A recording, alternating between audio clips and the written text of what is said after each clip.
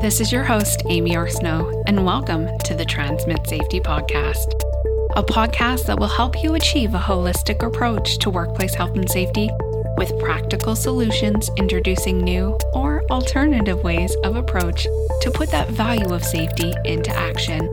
So fill up that workplace approved beverage of your choice and tune in to today's episode.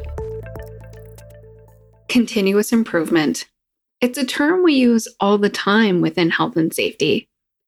So when we talk about continuous improvement for our health and safety manuals, why are we perhaps reluctant to make changes?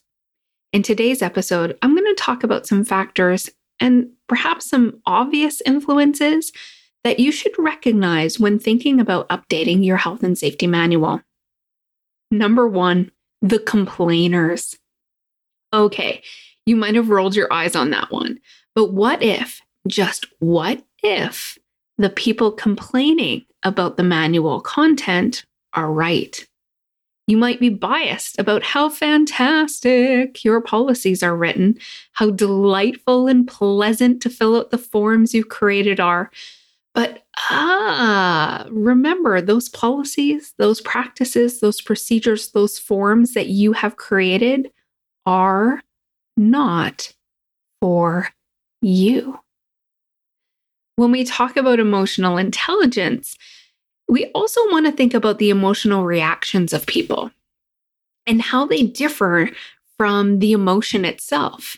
So somebody who is demonstrating the emotional reaction of perhaps complaining might be feeling the emotion of anger, disappointment, frustration.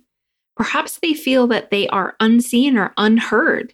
And so their only way to feel validated or seen or heard is to, air quote, complain. It's important to listen to the feedback of the end users of your health and safety manual. Listen to listen. Listen to understand.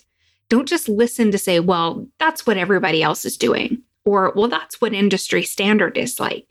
Or, well, I'm right, you're wrong.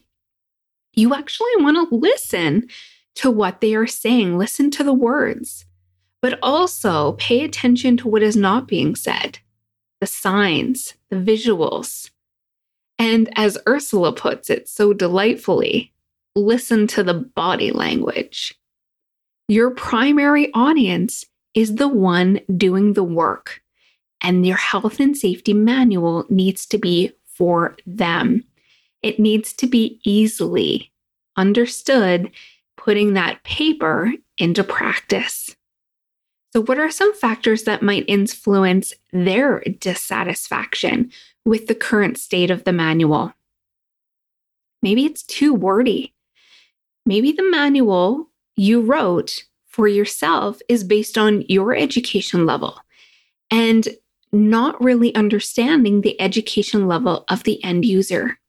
An interesting fact, 48% of adults in Canada have literacy skills that fall below a high school level. This definitely negatively impacts their ability to function at work and in their personal lives. Thinking about this next fact, 17% function at the lowest level, where, for example, they may not be able to even read basic instructions on packaging. Now, this doesn't mean that they're not good workers. This doesn't mean that they can't be fantastic at their job. This means that we, as health and safety practitioners, need to adapt how we are providing that information. So when you are writing for content in the workplace, be clear, be concise, be direct. Write in plain language. Include those definitions that you might think are everyday understood. Explain those acronyms that you use. And if need be, maybe consider adding pictures for clarification or having a wiki page or an FAQ section. Yep, every time somebody asks you a question about the application of the words on the paper or the policy, the procedure, that's an indication there could be room for improvement. I'm not even going to get into the discussion on this episode about English as a second language, but there's definitely another conversation to be had if you have workers that speak English as a second language. Here's this next one. You copied and pasted your policy, your practice, your procedure from a client or have used it in a different industry and it's just not working. Your workers might be frustrated by that. I've said it. We health and safety practitioners love a good copy and paste. We love not to reinvent the wheel, and there's a time and a place for that. However, this can get us into trouble at times because we've lacked the self-reflection of asking ourselves specific questions, such as, how do I make this integrated into our business? How do I put this into our values? Or maybe perhaps asking, how do I roll this out internally with practical intention? More importantly, does this policy, practice, procedure meet the needs of our people? Or hear about this one. You don't listen.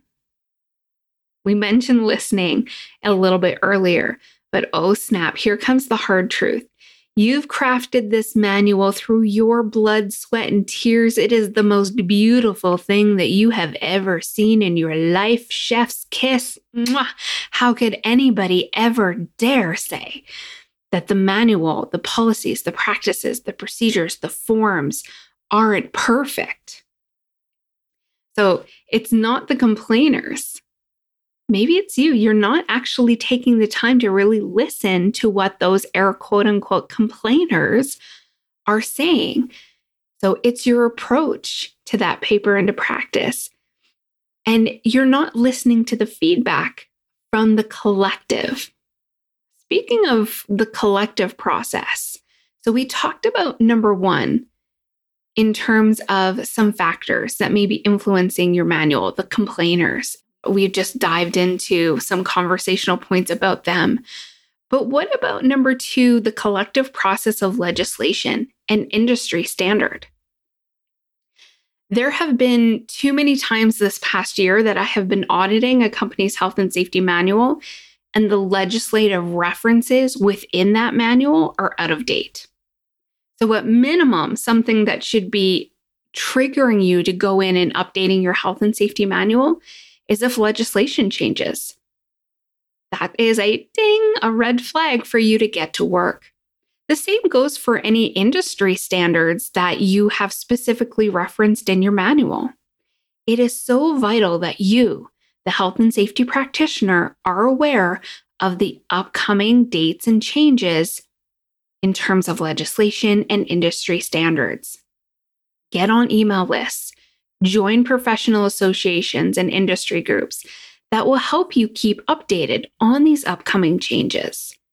You need to know how legislation and industry standard updates are going to affect the way that your company does safety and therefore their business before the legislation becomes enacted, before that industry standard is pushed out and made public. Be part of the change so that you can inform your management team what needs to occur. The number three kind of reason that you might be wanting to update your health and safety manual is the client requirements. And yuck, I hate this one. I really hate when a client says, you must have this in your program. And I realize it's probably with good intention, but really, unless you are fully embedded 100% of the time at that particular client site, you need to recognize that your client is only focusing on what they want within their health and safety program on their site. This is where project-specific safety plans can come into place. Create a project-specific safety plan that accommodates those client requirements without you having to change your overall health and safety manual. Now, there is the saying that, clients make a request, it's a big difference. You want to get the buy-in. So you could, if you're strategic about this, pay attention to what types of requests that clients are making. Is it one client, two client, three clients? Because here's the tricky parts. If you have more than one client asking for something, and those are pretty big clients within the industry, it is a good indication that that is an industry standard that is coming down the way. So paying attention to what those clients are saying and really taking the question internally saying, do we want to embody this within our overall company, or is this something that should be specific to that particular project? Again, that's the tricky part. That is having those questions within your health and safety department, within your company, within the different project teams. But not all client requests should automatically be put into your program. It's your company program. That's why there are project-specific safety plans. Where you see the light at the end of the tunnel is that if a client is asking you to do something that maybe you've been trying to get buy-in from your management team, this could be a good benefit, a good change, a good way for your company to adapt. Speaking of number 4, business changes. Maybe you have a new location or a new project line. If the business changes, it is a really good opportunity for you to go into those policies, practices, procedures, and forms and see what has been impacted. The ripple effect of a new product, sure, might not change your policies, but it could prompt some inclusions of safer practices and procedures, maybe an updated formal hazard assessment, the training matrix and the training requirements. The list goes on and on. A new location.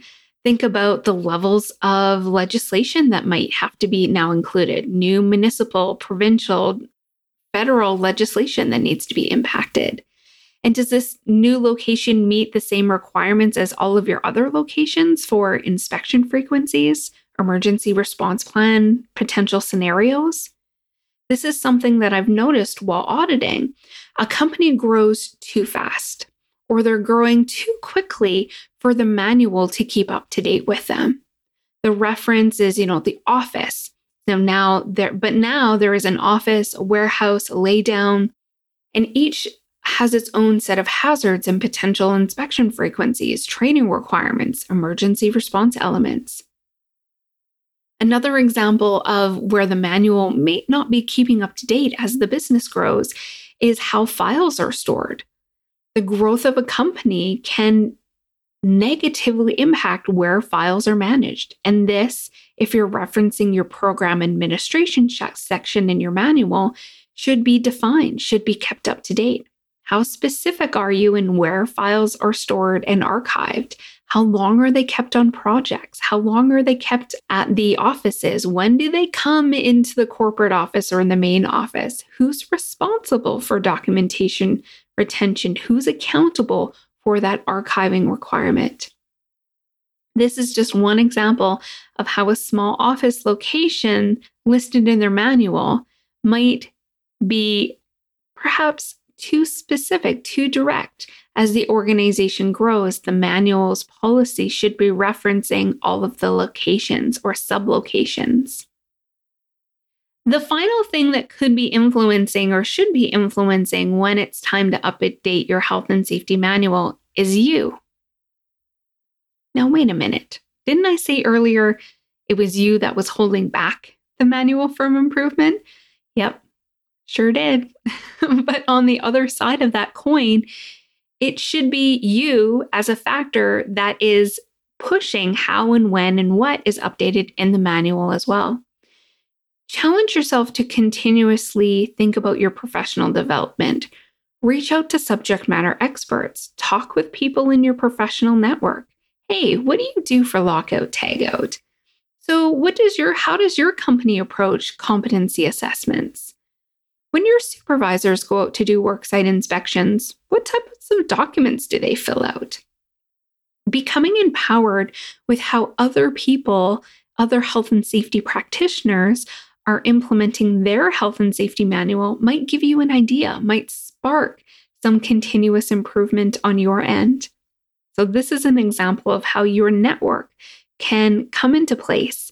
You might even at this point consider having an outside consultant's help, especially when officially updating your manual, when it's referencing a new scope of work, new area, jurisdiction that you haven't worked in before. I'm going to say it. Don't feel like you have to carry everything. And I'm trying to remember who said this and where was the quote, but I heard this years ago and it just really stuck. And it kind of said, just because you can carry the weight of things doesn't mean that it's not heavy.